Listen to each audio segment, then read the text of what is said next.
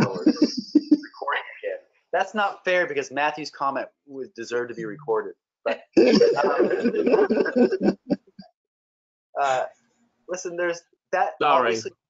Obviously creates some complications, and I know there's some brethren even in our meeting that definitely fall into this category, right? And so they'll often go into debt, and then they'll pay the debt back in one big swoop, and then they will that cycle kind of repeats itself a little bit, and it's difficult. So the issue then is it requires more discipline than if you get a regular paycheck. So what that means is that when you get that extra bit of money, you kind of have to plan, how long if in a dry spell would this money have to last?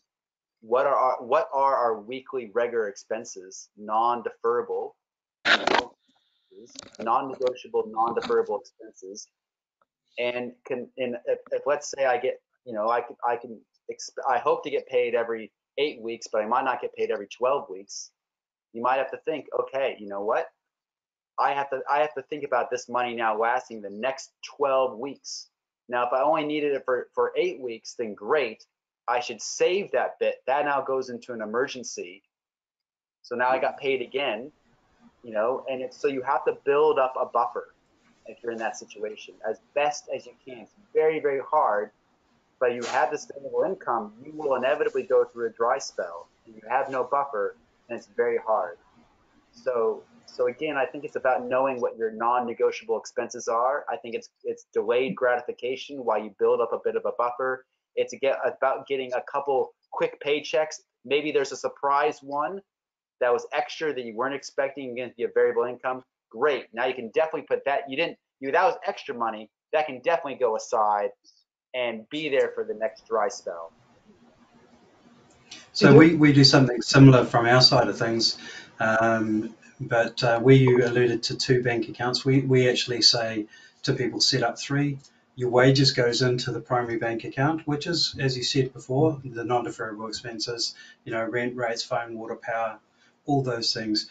But then each week, and this works especially really good for people who are on monthly paychecks, each week you have your daily living costs sent to your daily account, and that is your food, your petrol, and your other day-to-day expenses, and in that you only allow yourself each week what you believe that you need to live on, and that third account is your savings account. And if you've got stuff left over at the end of the week in your regular account, then you can transfer that over to your savings account, and then you do build up that buffer. But you only allow yourself, we're humans by nature, we use what's in our bank account. So and like you said with preparing yourself for buying a car, if you only allow yourself what you need, then it actually is behavior building as well.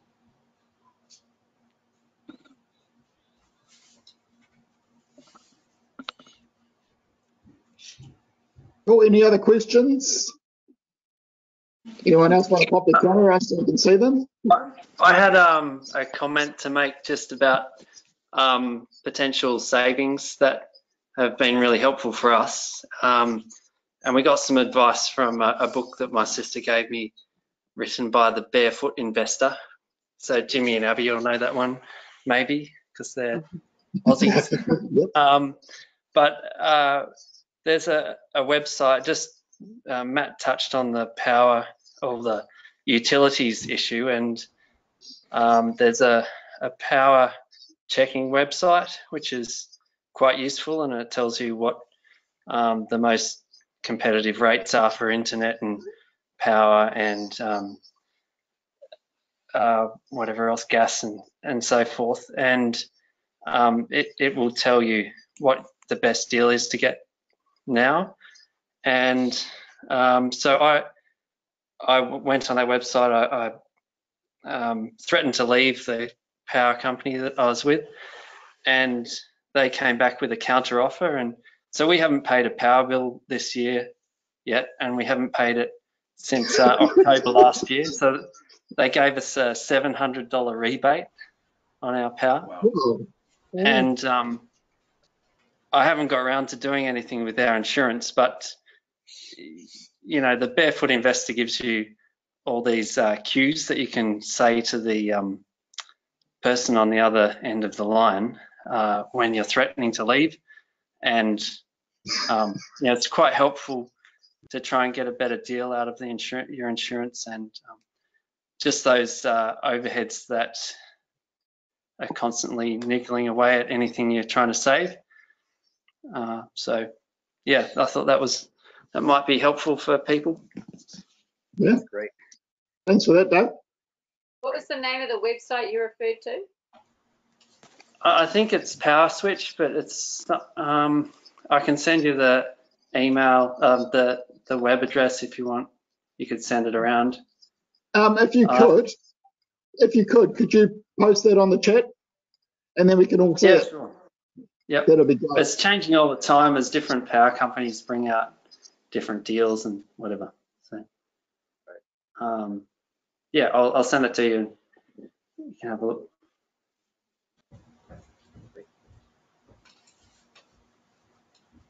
Hey, there's just been a question to the organisers. You can reply to everyone for anyone that wants to comment. But the question is, any suggestions on helpful tools / software?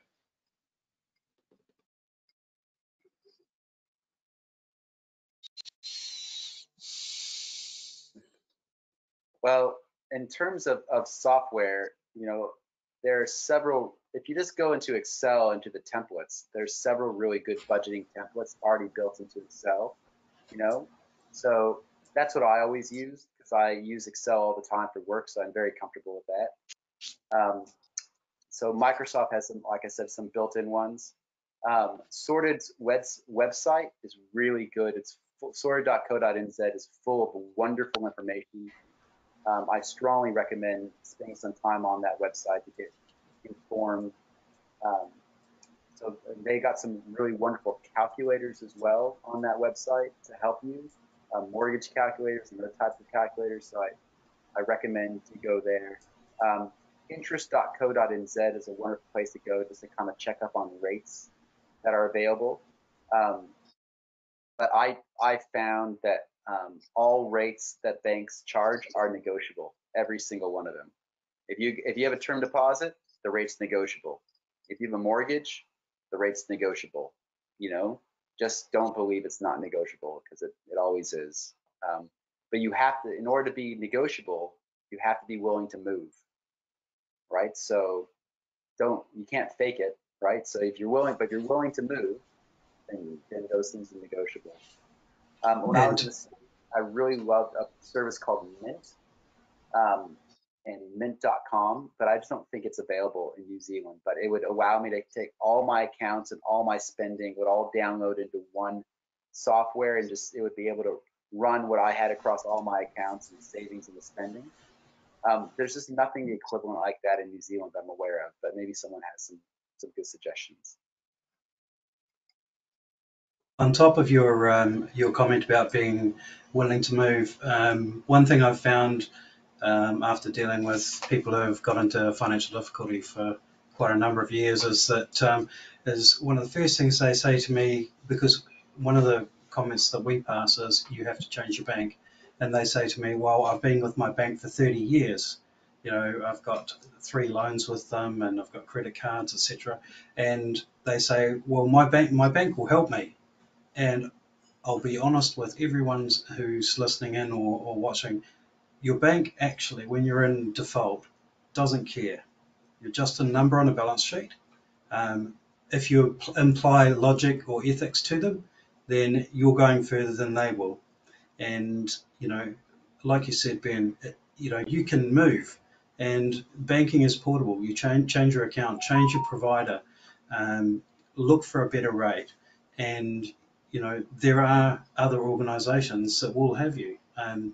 But yeah, don't ever expect a financial institution to be your best mate, because they aren't. They're there to make money, full stop. Yeah, there's a brother that was speaking in Christchurch, and he was a consultant to the banking industry. And he said to me, Ben, what percentage of a bank's profits do you think it earns from its top 20% poorest customers? I said, I have no idea. He said 80% of the bank's profits are earned from its poorest customers, because those are the people that get into debt. And when you get into debt, that's when the bank earns interest. Okay, so they don't make money on the people that pay back their loans and pay off their cards, and that's not where they make their money. So just be aware, to back up what Matthew's saying, they're not your friend in these things. Sometimes you can switch to another institution, you can consolidate debt, you can consolidate it into a much easier to pay payment. You can add it to a mortgage. You can make it. There's a lot of options available if you're willing to make a change. And if you're willing to make a change, often your bank will give you a better deal anyway. There's two more questions that come in, anonymous questions. How essential is budgeting? I mean, can't we just trust God and get by without doing it? Yeah, give that a go. If that works for you, then continue with it. If it turns out that ends up you spending more money than God's given you, right? Then try budgeting. Budgeting is just applied humility. It's saying, I have this much, I'm going to spend this much. I'm not going to spend more than God's given me. But if you find that you have an intuition around not spending more than you have, then by all means, But even Jesus says, if a man goes to war, he says, can he with his 20,000 go against the man with 40,000? Right? Is that not planned? Right? Is that not anticipating the future and saying, is this achievable or not? So if generals in the world can do it, certainly a brother in Christ can do it too. Okay, good answer. Now there's another question, another anonymous one. I presume anonymous because they've sent it just to me. When you were in financial strife, would you be willing, or did you ask for help from your ecclesia? If not, why not? Okay, good question. Yeah. And it says, please remain anonymous. So there you go. When we were in financial strife, we did reach out to Alyssa's parents. We lived with them for a little while when we first moved to New Zealand. And they also helped by providing quite a few meals for us. And they really helped us get on our feet financially. We probably did not communicate with them well enough in that time period. That was stressful for them too. Our stress became their stress. So I would have done that differently. I didn't go to the ecclesia at the time because I felt like I was able to get through. But I certainly think that someone should avail themselves to the brethren if they have that need. I wouldn't want to dissuade someone of that, even though I didn't go to the ecclesia in my specific instance. Can I just add a thought to that? We were talking about this last night, Robert and Sharon. It's been a real blessing in my life to have had a friend who's humble enough to let us help them in a time of need, and for us to have a friendship where I feel like I can honestly walk up to them and say, how are you doing this week? And to know that they'll give an honest answer, and that at a point where we're no longer financially stressed like we used to be, that we are able to be generous with others in the way others have been generous with us. And I'm sharing that because, it's been a humbling experience for me to see the humility of that friend of mine who has allowed us to do that for them. Yep. There are people who want to help, but they can't help if they don't know you need help. Yeah, like I said before, you know, you've got to be able to have enough humility to accept when somebody comes to you that they're doing it in confidence, and you know they're probably carrying the yoke of shame that's been applied to them by so many different people from different organisations, and you know they're trodden down. So the first thing that anyone does when they come to us or come to me or Lydia, you know, we reassure them that we're here to listen to them, and that's the first step in reconciling what the issue is. You know, at the end of the day, for a lot of people, you know, I use the phrase "it's only money." You know, and when you've got $20,000 of debt you can't pay, and you've got $200,000 of debt you can't pay, it doesn't make a difference. It doesn't make a blind bit of difference between having $5,000 of debt you can't service and $500,000. You know, it's just a number on a sheet, and when people actually can realize that situation and take it for what it is, you know, they put that to side and focus on what they need to do in their own life, and then everything else starts to fall into order, like you guys have done. You know, you've looked at your situation, you asked for help at the right time, and you received the help. Obviously, not just from parents, but from God. He's given you the guidance and the direction that you can have to be able to push forward. Now, again, when somebody comes to you to ask for help, you know, they've made a massive step out of their own bubble and out of their own comfort zone, dealing with such a what can be a horrific thing. You know, money problems tear marriages, tear families apart. So they've come to you. You know, if anyone comes to me, it's in complete confidence, and you know, um, congratulate them for making that step forward.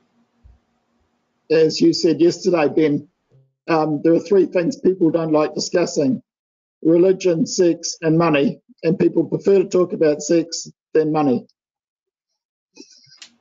That's how hard it is for people to talk about their financial problems with each other.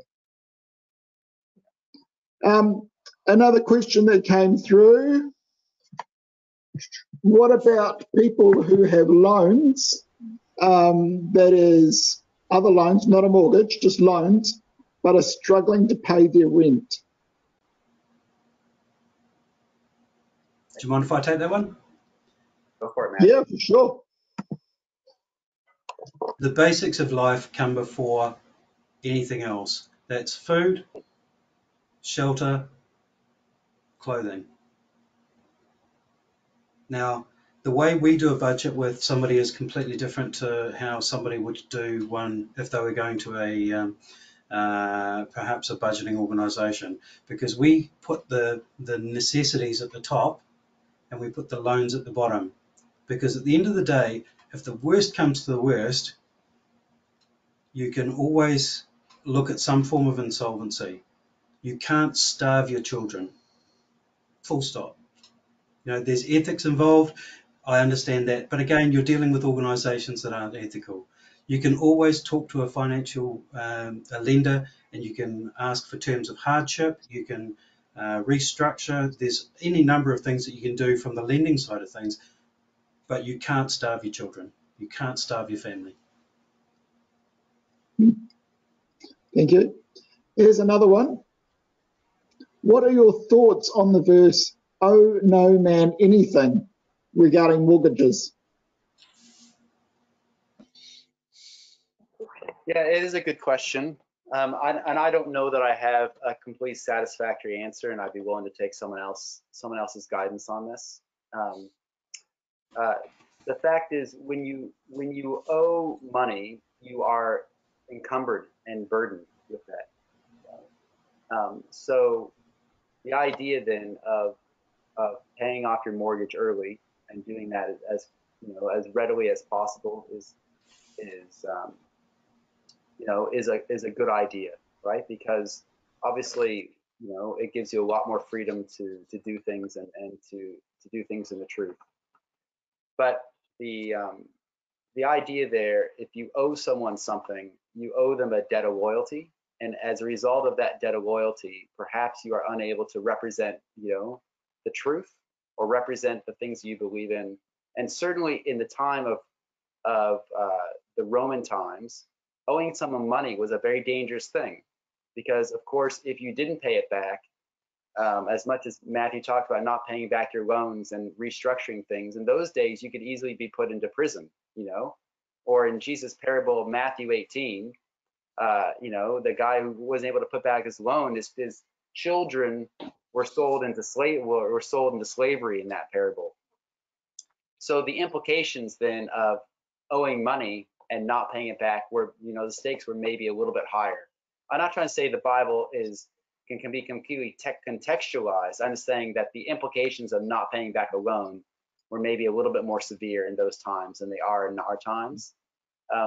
I certainly have a mortgage, but I try not to go into debt for things that fall in value if I can avoid it. Things like cars or consumer products and things like this. But if someone has a more scripturally satisfying answer about how they're not going to get into a mortgage, then I'd love to hear it. Well, you've also got to bear in mind that scripturally, usury was effectively prohibited. Now we're living in times which are very different from that. Organisations can charge up to 1,000% interest and get away with that as being acceptable. But at the same time, there are provisions allowed for organisations to write funds off from people who don't pay them. So those organisations have been given relief. If I was to say scripturally, owe no man anything, that's a very good course of action, because again, you are a slave to the people who you owe, and if once you get behind, they will take no hesitation in letting you know that you are their slave.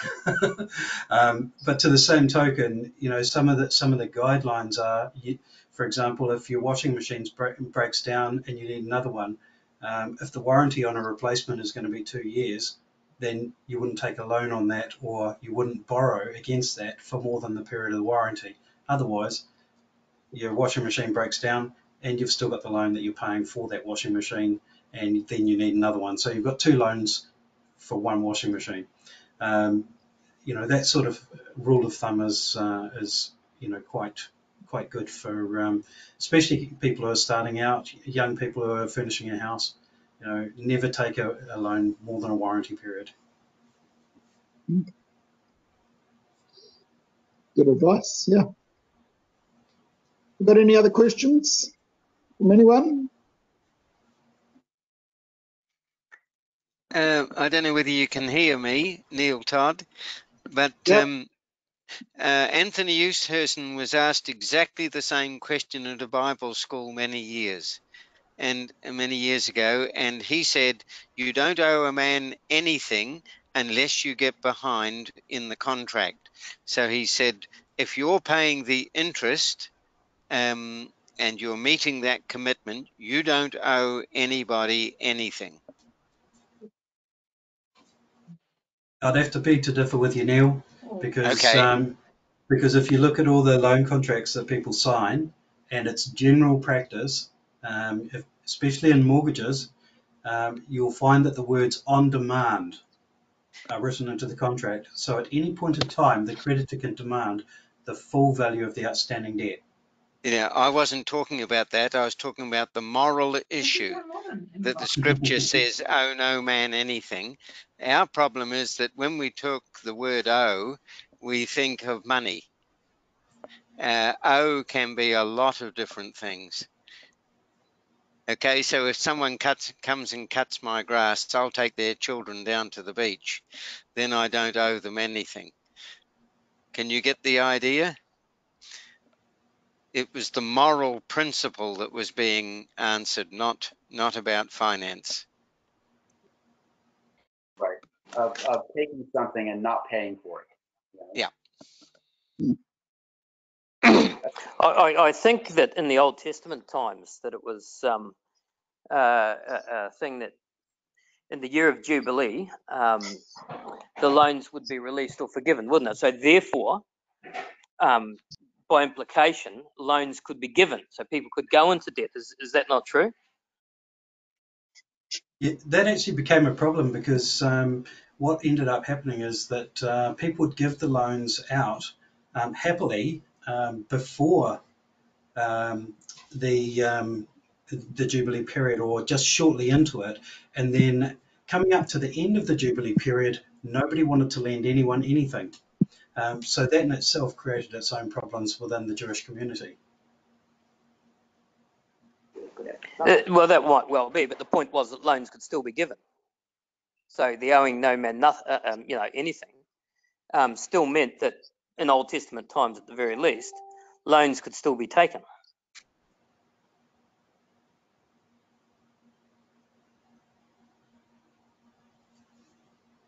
Cool. I think there's going to be a little bit of debate on that one from various points of view.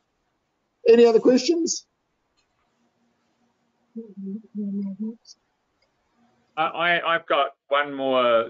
First of all, I'd like to really thank both Robert and Sharon and Ben and Alyssa. That was just really brilliant. And also, Matthew, your contributions have been fantastic. So it's been really much appreciated. I mean, like if I looked at my history, I've been through a business that went into receivership. So I've been through some pretty difficult times. And I've always been good at like reading P&Ls and balance sheets and doing stuff for business and understanding finances.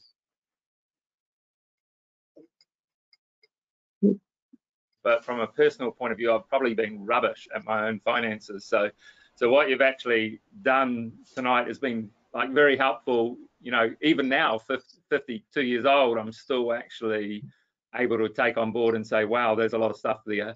And when we went through hard times, we had a lot of brothers and sisters, some that are actually on this group at the moment, that were very supportive and very helpful. And so that's been fantastic. So first of all, thank you. But then there was one comment that was kind of a drop-in comment that you made at the end, Ben, that I'm very interested in. And it was in regards to the fact that God, you know, puts some people in the ecclesia that are wealthy and some people are not, and that it's obvious to you that, you know, the design of that should be, and I'm guessing you're talking about the principle of the first century ecclesia in Acts chapter 4, where he that had much and he that had little, that they had all things in common, almost, you might say, like a communist society.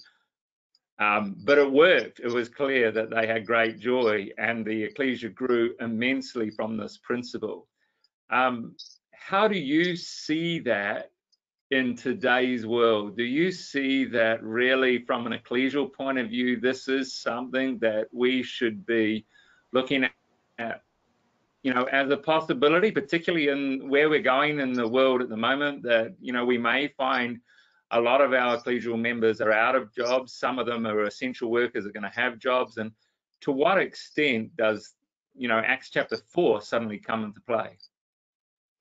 Yeah, so thank you for your question there. And I don't know that I have all the wisdom in the world to answer that question sitting off the cuff. But let me just say that I've intended for some time just to do a thorough Bible study on money because I have an interest. Is it just me, or can you hear me? Can everyone hear me? Wave if you can hear me. Yeah, I can hear you. Right? Maybe it's just you, Ron.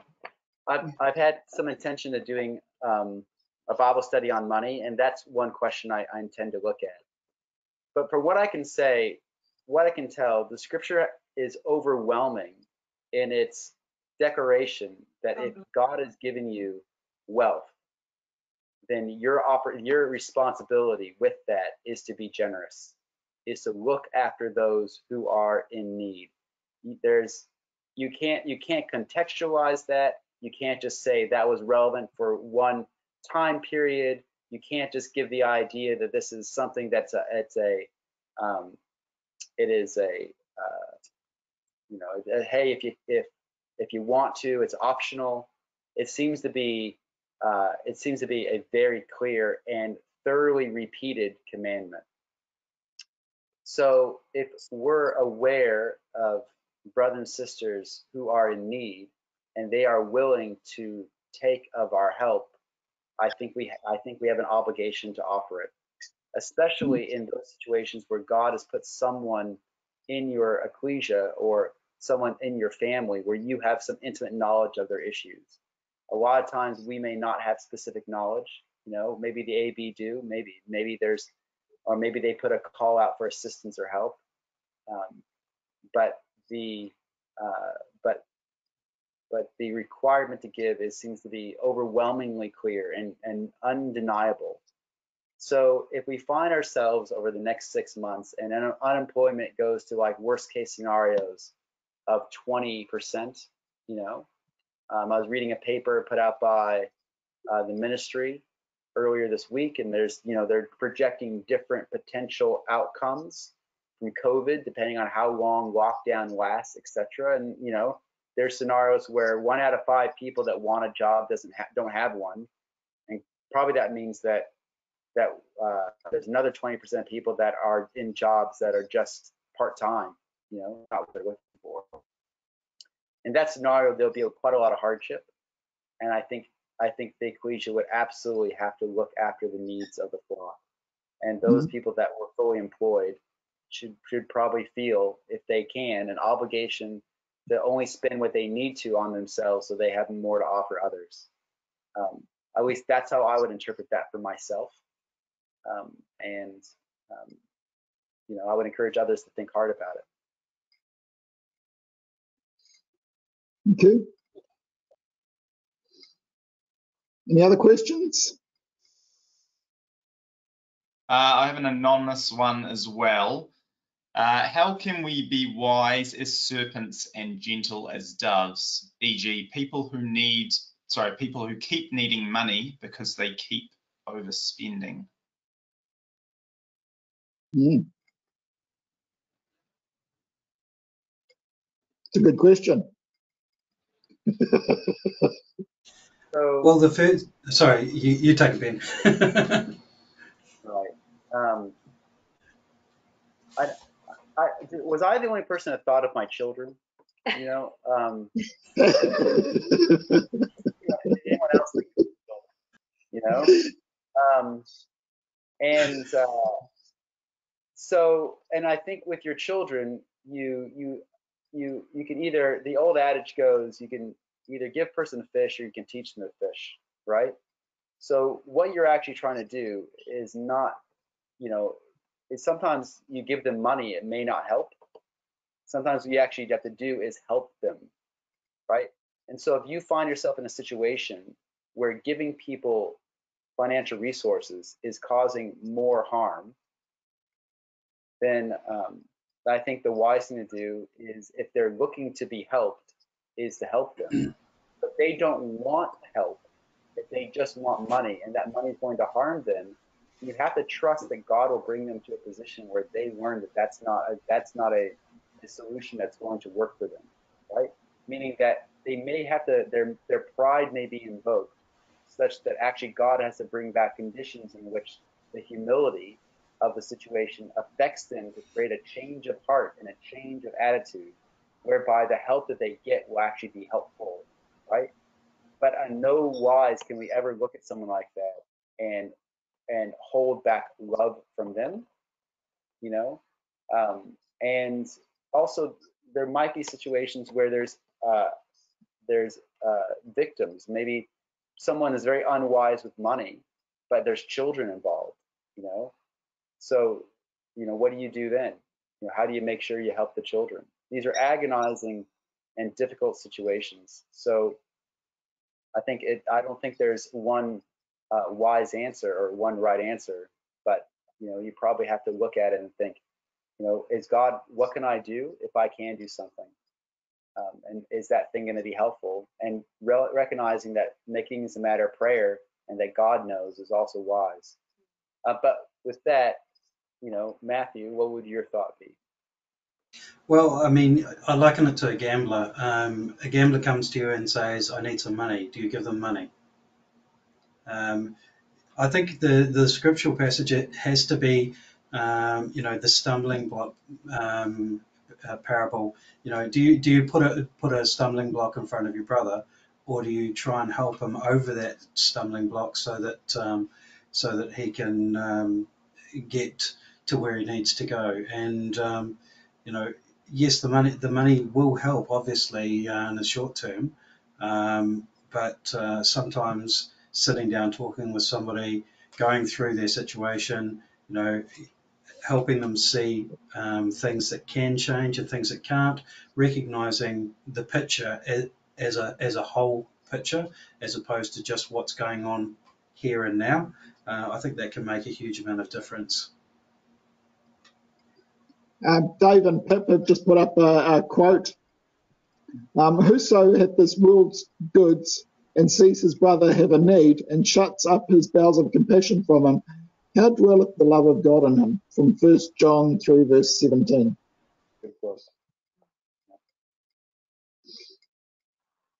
Yeah, I think the key thing too also is understanding, as Ben said, rightly said, the need. Because often sometimes the need is the symptom, not the problem. Yeah. You've got to bear in mind also that God didn't create money. God created us to help each other. God created Eve for Adam as a helpmate. He didn't create Eve with a bank account. At the end of the day, money is not what we need to have to approach our God.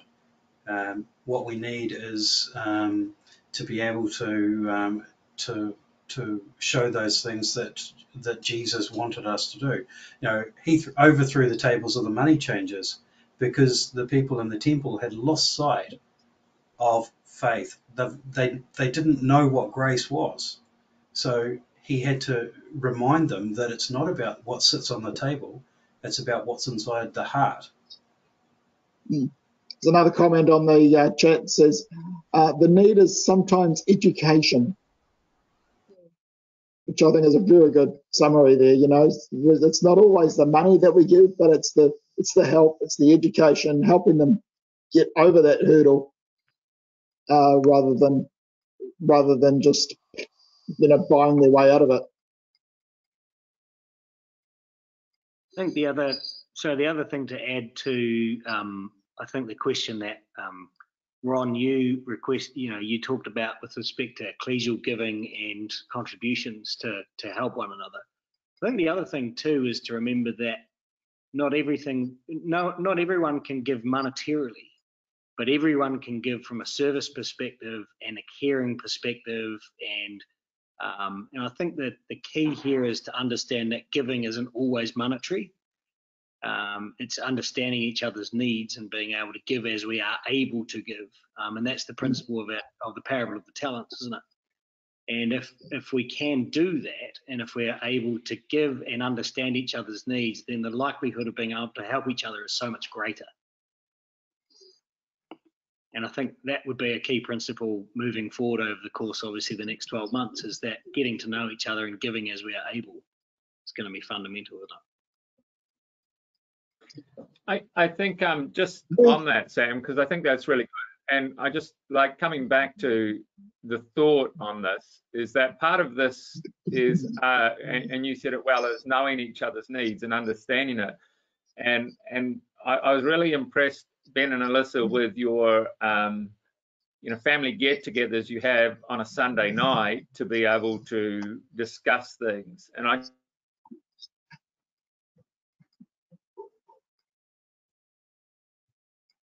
just wonder, from an ecclesial point of view, that maybe, particularly in these times where we start ecclesial get-togethers where there's a pretty open forum to be able to discuss specifically financial needs and the needs people have, so that we're aware of where we may be able to help, whether it's monetary or whether it's by whatever means.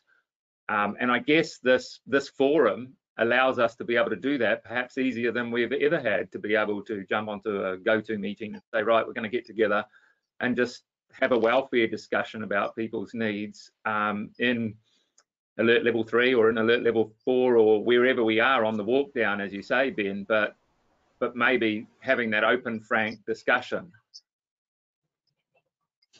One of the hardest things that you're going to find going forward is, and Ben, Alyssa, you know, I'd like your comment on this, because the hardest point is the point where you recognise you're actually heading towards you being out of your depth, or you are out of your depth, because the sooner you can recognise it, the sooner you can get the right help, and the sooner that you can get back on the path. You know, Ben, Alyssa, you know, how hard did you find it to actually recognise that point where you knew that things were heading down the wrong path? Well, what happened was I was getting very stressed about our house build and about it going over budget. So Alyssa recognized that, so she took over that. It was probably the mistake. And Alyssa said I hadn't voted. And then one day Alyssa had a conversation with me where she said, we've overspent by $40,000, but I'm not sure how. And that was the moment I realized I was out of my depth. And it was a very, you know, and this is not Alyssa mismanaging. It was a little bit of a difficult to manage build process because it was done on time and expense rather than a fixed budget. And by the way, if you're ever going to build, don't do time and expense. Only ever do a fixed budget. Nevertheless, that happened. So what that really required of us, right, was to sit down and seriously consider, you know, okay, our mortgage payment is not going to be this, it's going to be this. So what that means is that we just had to really cut out a lot of discretionary things, you know. When I first got to Christchurch, I was driving Rose's beat up old 1998 Honda Civic in badly need of a paint job, right? You know, I actually had my boss tell me you are never ever allowed to pick up a client, you know. But I was able to buy that thing for $2,000, and it got me from here to there, right? So what you do, right, is you just go, well, this is our situation, right? Well, I don't like it, but here we are. If you get to the point where you can't even afford that, you got to go back and talk to the bank. Like if people aren't working right now, they're not getting income, you should 100% be talking to your bank, because they'll give you a 6-month loan holiday right now, almost over the phone, right? So you can just not pay your loan for 6 months, you know. So, you know, you've got to just kind of swallow, you know, the humble pie and say, who do I owe money to that I can't pay? And to Matthew's point, I'm going to feed my kids, right? That's not going to be the last thing I do. And I'm going to have to renegotiate those loans. Trust me, people would rather renegotiate with you than you renege. It's a lot more costly for them for you to renege on your loan than it is for you to renegotiate. They're a lot happier for you to do that. So what we didn't have to renegotiate the loan, but a couple things happened. So when we first got our loan, we were paying 5.25% interest, right? I think now we're paying like 3.25% interest. And what I've done is I've just kept the mortgage payment the exact same amount every time. So as I've paid less interest, I've just paid more principal, on the rationalization that someday interest will go the other direction, in which case I already have a shock absorber built into my loan payment. I can afford more interest payments when those eventually come, and if they don't come, then I'm just going to pay off my loan quicker, right? And that money goes, and I've had the same mortgage payment, even though I could take a lower payment if I wanted it. So what happened is, as things got a little bit easier for us, and as I got established myself in my career here, things got a little bit easier for us, you know, and so we managed to kind of work ourselves out that way. I don't know if that's answering your question, but that's what we did in terms of how we handled it. Well, we started out at 8 o'clock.